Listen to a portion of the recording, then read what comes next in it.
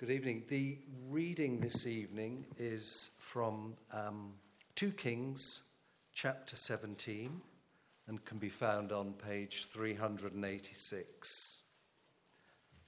That's 2 Kings chapter 17.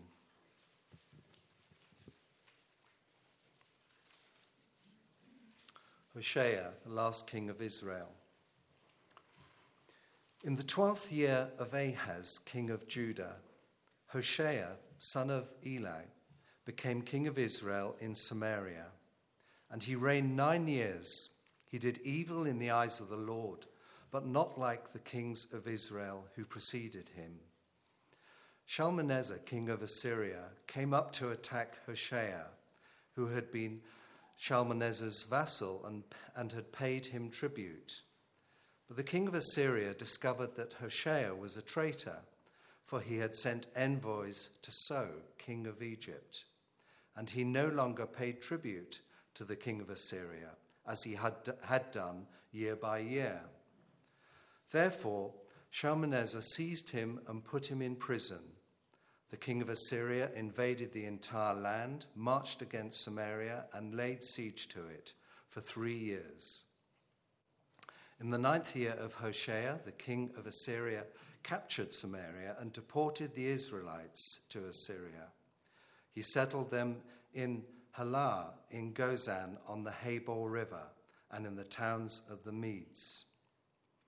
All this took place because the Israelites had sinned against the Lord their God, who had brought them up out of Egypt from under the power of Pharaoh, king of Egypt.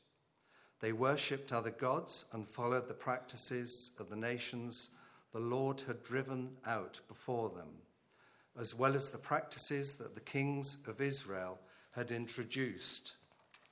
The Israelites secretly did things against the Lord their God that were not right. From watchtower to fortified city, they built themselves high places in all their towns. They set up sacred stones and Asherah poles on every high hill and under every spreading tree. At every high place they burned incense, as the nations whom the Lord had driven out before them had done.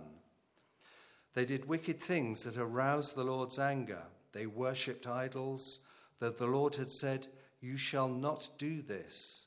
The Lord warned Israel and Judah through all his prophets and seers, "Turn from your evil ways, observe my commands and decrees in accordance with the entire law that I commanded your ancestors to obey and that I delivered to you through my servants, the prophets." But they would not listen and were as stiff-necked as their ancestors, who did not trust in the Lord their God. They rejected his decrees and the covenant he had made with their ancestors, and the statutes he had warned them to keep. They followed worthless idols, and themselves became worthless. They imitated the nations around them, although the Lord had ordered them, "Do not do as they do." They forsook all the commands of the Lord their God, and made for themselves 2 idols cast in the shape of calves and an Asherah pole. They bowed down to all the starry hosts, and they worshipped Baal. They sacrificed their sons and daughters in the fire. They practiced divination and sought omens and sold themselves to do evil in the eyes of the Lord, arousing his anger. So the Lord was very angry with Israel and removed them from his presence. Only the tribe of Judah was left. And even Judah did not keep the commands of the Lord their God. They followed the practices Israel had introduced. Therefore the Lord rejected all the people of Israel. He afflicted them and gave them into the hands of plunderers until he thrust them from his presence. When he tore Israel away from the house of David, they made Jeroboam, son of Nebat, their king. Jeroboam enticed Israel away from following the Lord and caused them to commit a great sin. The Israelites persisted in all the sins of Jeroboam and did not turn away from them until the Lord removed them from his presence, as he had warned through all his servants and the prophets. So the people of Israel were taken from their homeland into exile, into Assyria, and they are still there. The king of Assyria brought people from Babylon, Cutha, Ava, Hamath, and Seraphaim, and settled them in the towns of Samaria to replace the Israelites. They took over Samaria and lived in its towns. When they first lived there, they did not worship the Lord, so he sent lions among them, and they killed some of the people. It was reported to the king of Assyria, "The people you deported and resettled in the towns of Samaria do not know what the God of that country requires. He has sent lions among them, which are killing them off, because the people do not know what he requires." Then the king of Syria gave this order: "Have one of the priests you took captive from Samaria go back to live there and teach the people what the God of the land requires." So one of the priests who had been exiled from Samaria came to live in Bethel and taught them how to worship the Lord.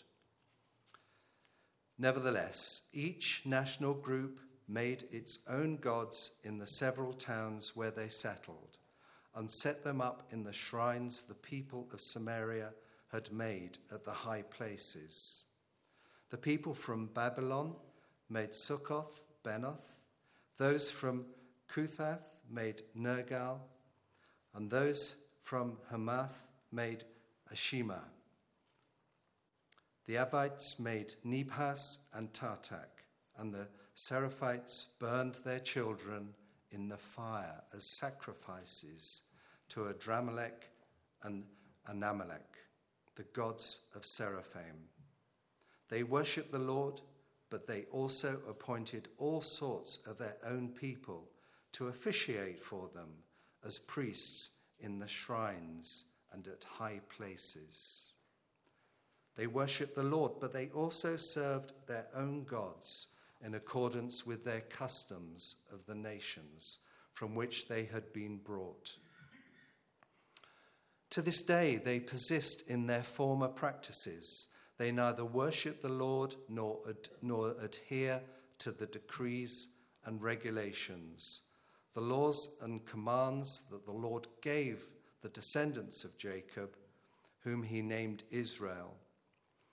When the Lord made a covenant with the Israelites, he commanded them, "Do not worship any other gods or bow down to them, serve them or sacrifice to them. But the Lord who brought you up out of Egypt with mighty power and outstretched arm is the one you must worship. To him you shall bow down and to him offer sacrifices. You must always be careful to keep the decrees and regulations, the laws and commands he wrote for you. Do not worship other gods. Do not forget the covenant I have made with you, and do not worship other gods. Rather worship the Lord your God. It is he who will deliver you from the hand of all your enemies." They would not listen, however, but persisted in their former practices. Even while these people were worshipping the Lord, they were serving their idols. To this day, their children and grandchildren continue to do as their ancestors did.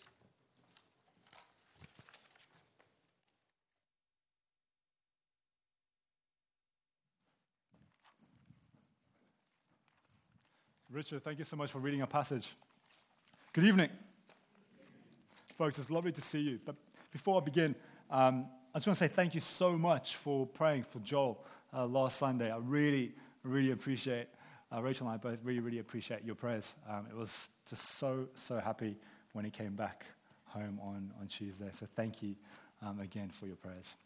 Hey, let me lead us in prayer as we begin.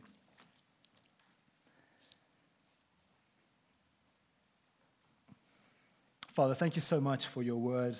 We pray for your help this evening. This is, in many ways, a hard passage. And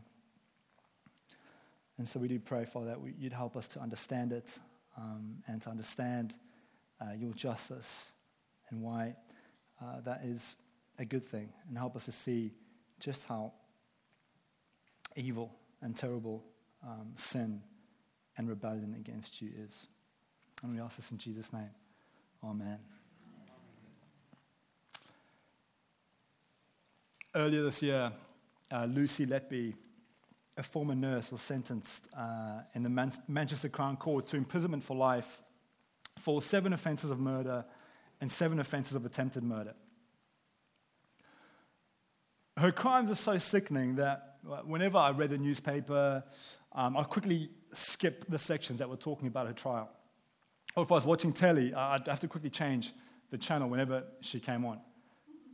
To be honest, I couldn't stomach it.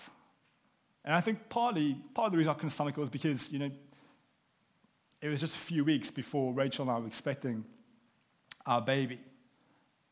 And I honestly think if I'd watched it and really followed, the details of her crimes, I think I probably would have felt physically sick and vomited, most likely.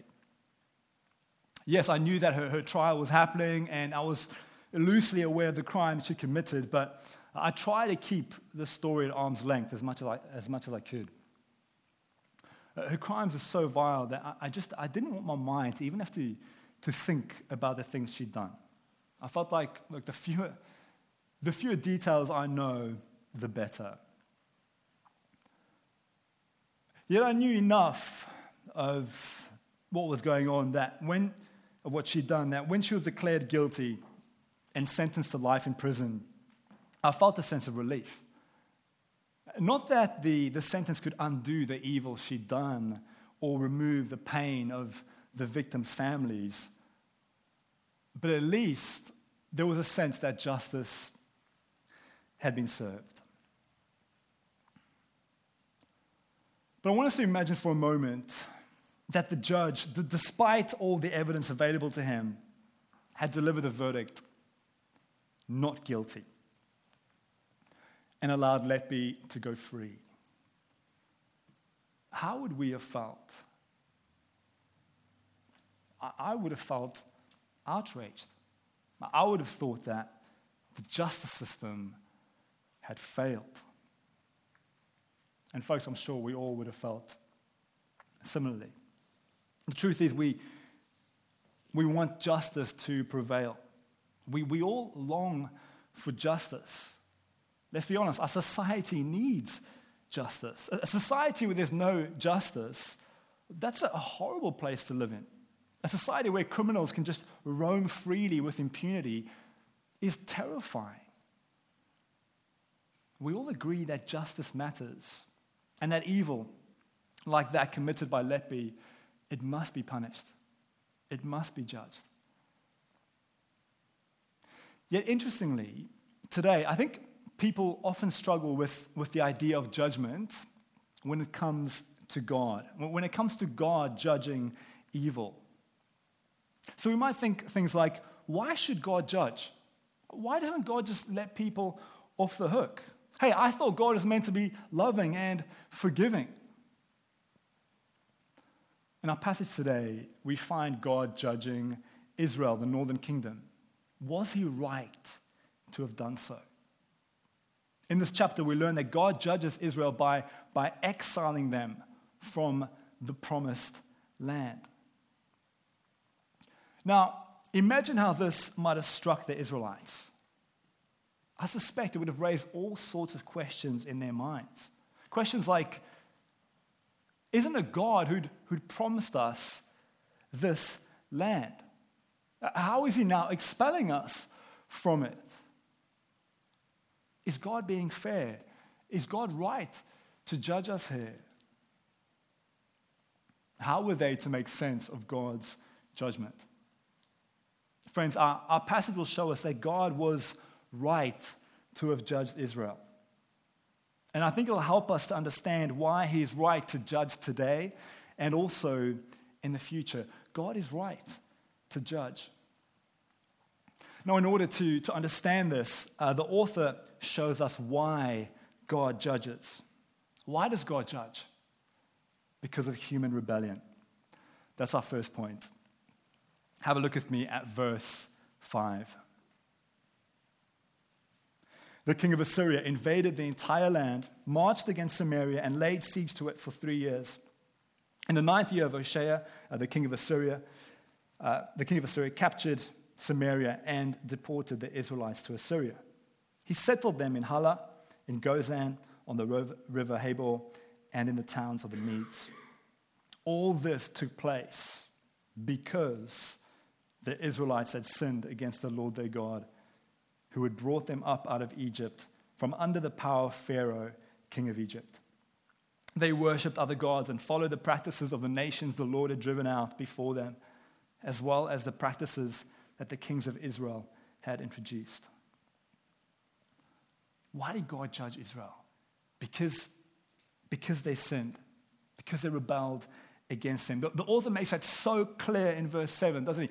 All this took place because the Israelites had sinned against the Lord their God. Now, how did they sin? How did they rebel against God? I think primarily in two ways.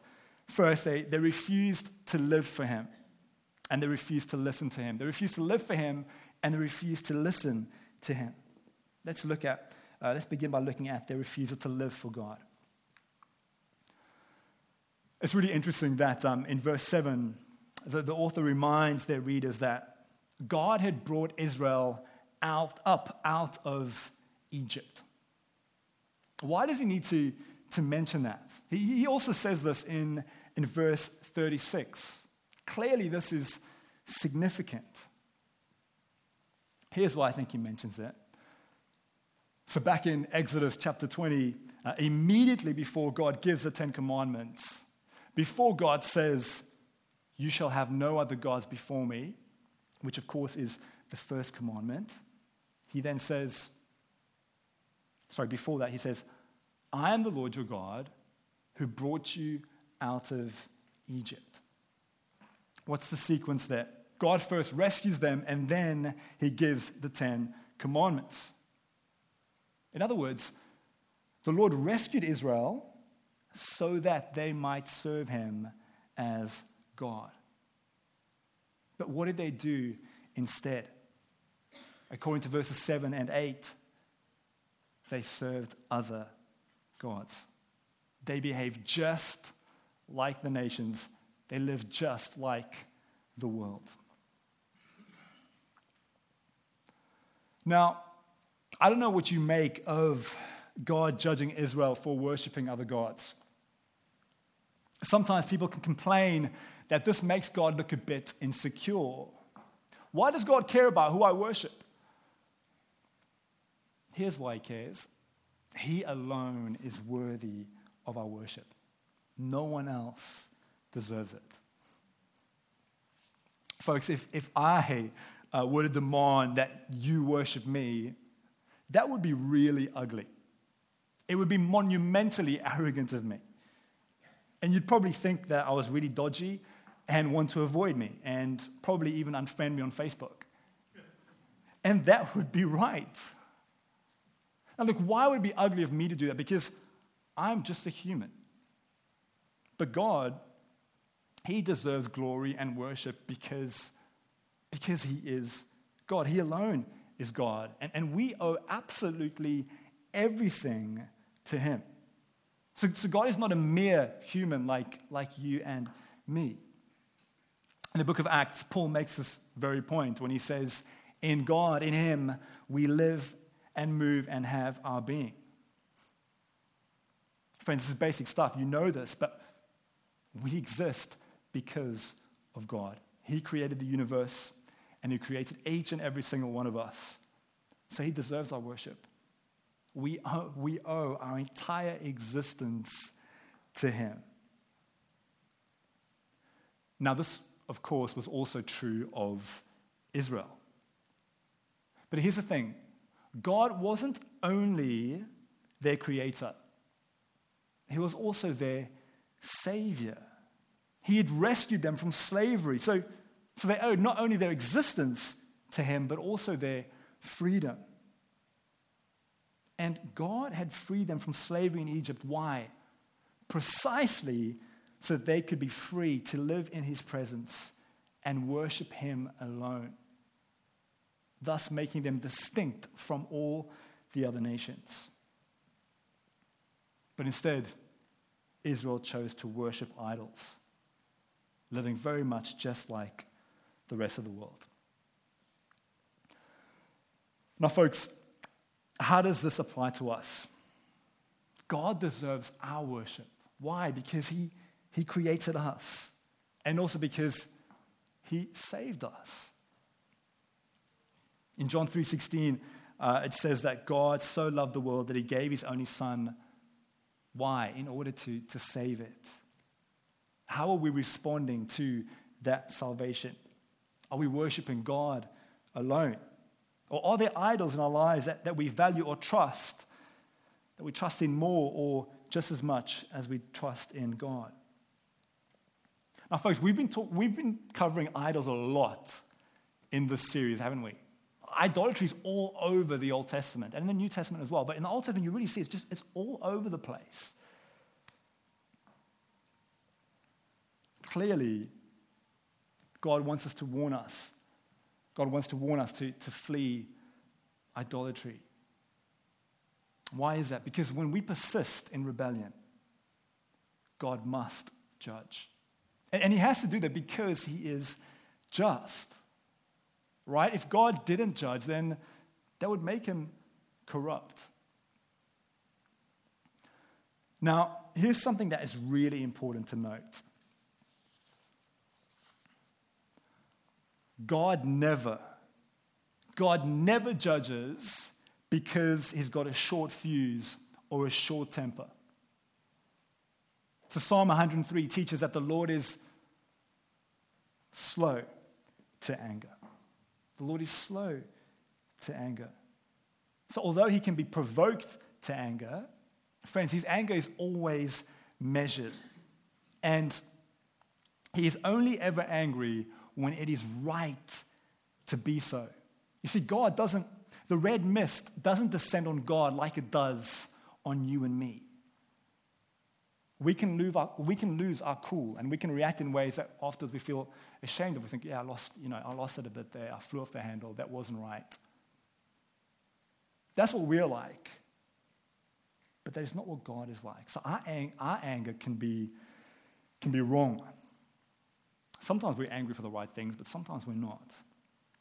God is always angry for the right things.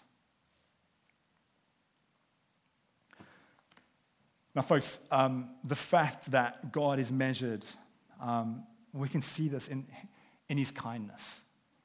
In giving people the opportunity to do what? To repent, to turn away from their idolatry. You see, when Israel were judged, they were not judged for lack of warning.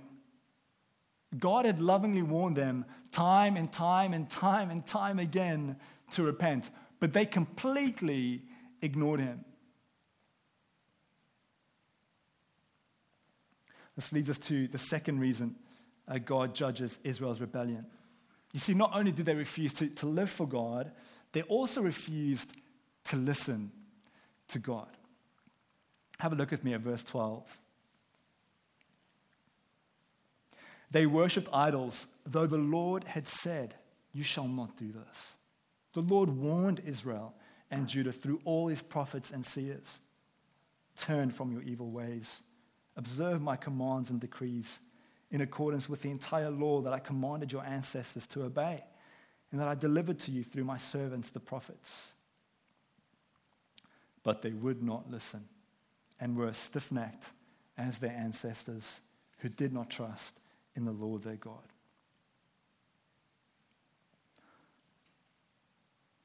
If there's one thing Israel can't blame their being judged on, it's lack of warning. Verse 15 also makes this point. So folks, this isn't like getting a parking ticket for parking on a double yellow line where the lines are barely visible and you end up feeling hard done by. No, God sent prophets to warn Israel to repent. And at this point, it's worth asking, did God even have to do that? It was very clear at the giving of the Ten Commandments at Mount Sinai that Israel were not to commit idolatry. It's only because God is kind that he warns Israel on multiple occasions and through multiple prophets to repent. Yet sadly, his warnings fell on deaf ears. Friends, when God warns people to turn away from their sin, he's not bluffing. He's not like a parent who promises to discipline their child if they seriously misbehave, but then never follows through. When God warns people to repent, he's doing it because he wants to give us the chance to turn to him, to find forgiveness, rather than face the judgment that our sins deserve. The fact that Israel repeatedly refused to listen to God's warnings, what did it mean? It meant that God was right to judge them. They couldn't go, hey, we didn't know, we had no idea. God ensured that they did, so that they could have zero complaints. Why did God judge Israel? Because of their unrepentant sin, because of their rebellion. They refused to live for God, and they refused to listen to God. And how did God judge them? By casting them out of his presence. This is our second point, banishment. Have a look with me at verse 16.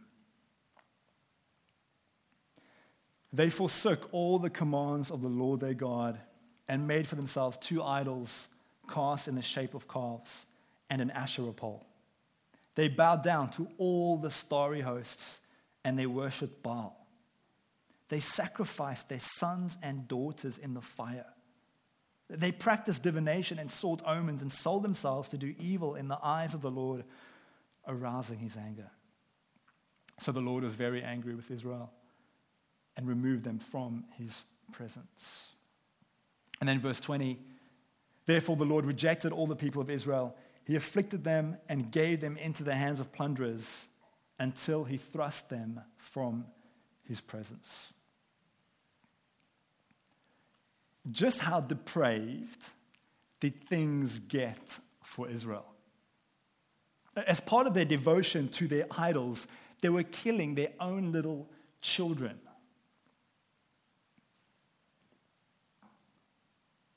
Imagine if God did nothing about that. One author writes, a God who was not provoked when people made their children pass through a fire could hardly be worshipped. We do not admire those who stand idly by while others are being abused. Friends, why should God have allowed Israel to continue dwelling with him in the promised land? They were mutinying against him through the way they were living, even killing their own children as part of their idolatry. Their worship of Yahweh was a sham. And so they had no right whatsoever to complain about God's justice. Now, what's the lesson here for us? God has a new promised land for his people. Not a temporary one in this world, in the Middle East, but a glorious, everlasting one, the new creation. And there we will have full access to God's presence. Who are those who can dwell with God there? Well, it can't be those who refuse to worship God. Israel, the northern kingdom, they only paid lip service to God. They were not interested in worshiping him alone or in living according to his word. They wanted to live their way rather than God's way. And in a sense, I think this shows that they really weren't interested at all in being in God's presence. If they were, hey, surely they would have valued it, they would have treasured it more. Look, if a guy claims to love his fiancée and love being around his fiancée, but every time they meet, he's just scrolling through his social media feed on his phone, ignoring her, and then goes on dates with other women behind her back, are you going to believe him when he tells you that he loves his fiancée? Similarly, if Israel really appreciated dwelling with God, they wouldn't have been so focused on serving their idols.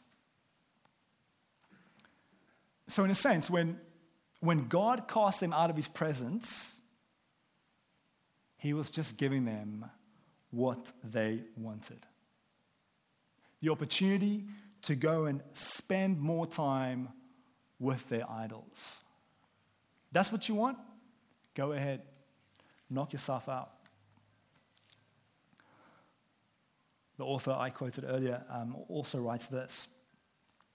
If a person refuses to bow before God and say, "Your will be done," a time will come when God will say to that person, "Your will be done.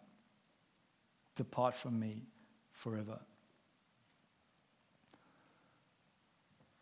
I'm always intrigued when I speak to people who show little interest in Christianity, yet believe that if heaven happens to exist, if it just turns out that it happens to exist, that they'll go there rather than go to hell. And it intrigues me because why do unbelievers even want to go to heaven if it turns out to exist? Why would they even be interested in going there? Do you know who's there? God. And he's the main attraction. And here they're showing zero interest in him. And if you're not interested in God now, why do you think you'll be when you're supposedly in heaven? If you refuse to serve him now, then you won't want to serve him in heaven either.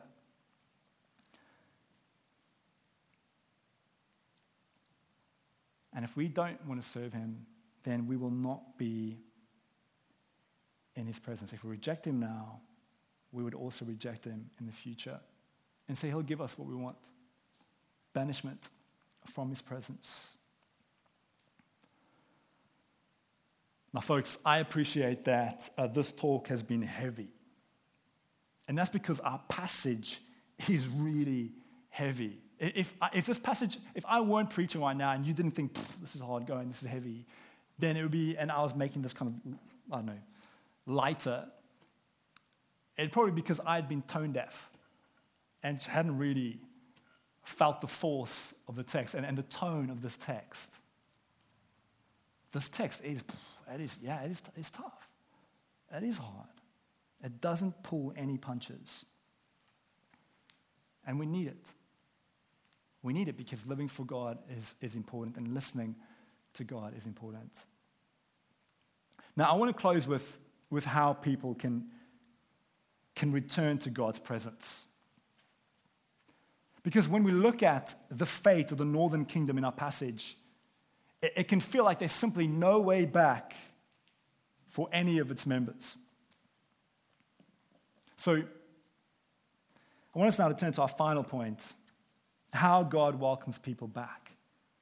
Here's how he does it. Turn to his Son. Turn to his Son. In John chapter 4, we read about Jesus meeting a Samaritan woman at a well. Why is the fact that she's a Samaritan relevant? Look, it's not because Samaritans were from Samaria. Sometimes people can think that because, Samaritan, Samaria, it sounds kind of similar, but there's no evidence to suggest that Samaritans were from Samaria. Now, here's why I still think the Samaritan woman is relevant. Samaritans were descendants of Israel, the northern kingdom that was banished from God's presence. And the Jews who descended from the southern kingdom, the kingdom of Judah, they hated the Samaritans. Yet, Jesus himself, from the line of Judah, approached a Samaritan woman. A woman who was an outcast even in her own community. A woman who was living in sin. And Jesus knew this about her. And he says to her that he wants to give her living water. He says, "Whoever drinks the water I give them will never thirst. Indeed, the water I give them will become in them a spring of water welling up to eternal life." Jesus meets a woman from the kingdom who'd been banished from God's presence, and he welcomes her back in. How could he do that? He could do it because he knew that on the cross, he would pave the way for her to return to God. And not only for her to return, but for anyone who comes to him for forgiveness and eternal life with God. Friends, just as we rely on water to have life, we need the living water that Jesus offers to have eternal life. Without water in this world, we can't live, right? We cannot have life.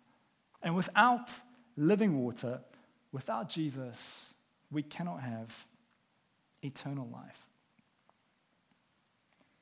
Will we drink the living water?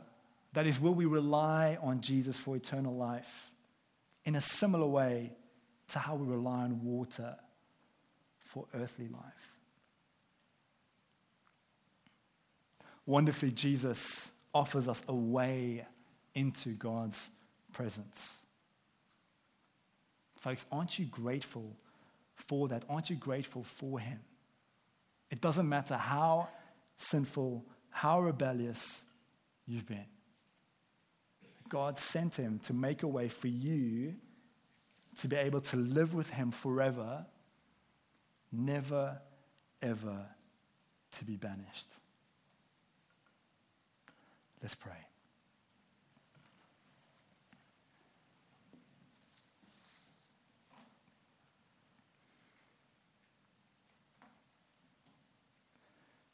Heavenly Father, we praise you that you are a God who cares about justice, who hates evil, and doesn't turn a blind eye to it.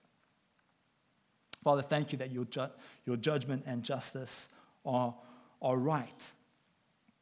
Thank you that you are slow to anger, that you never judge because you've lost your temper like we often do. Father, thank you that we can trust you as the just judge.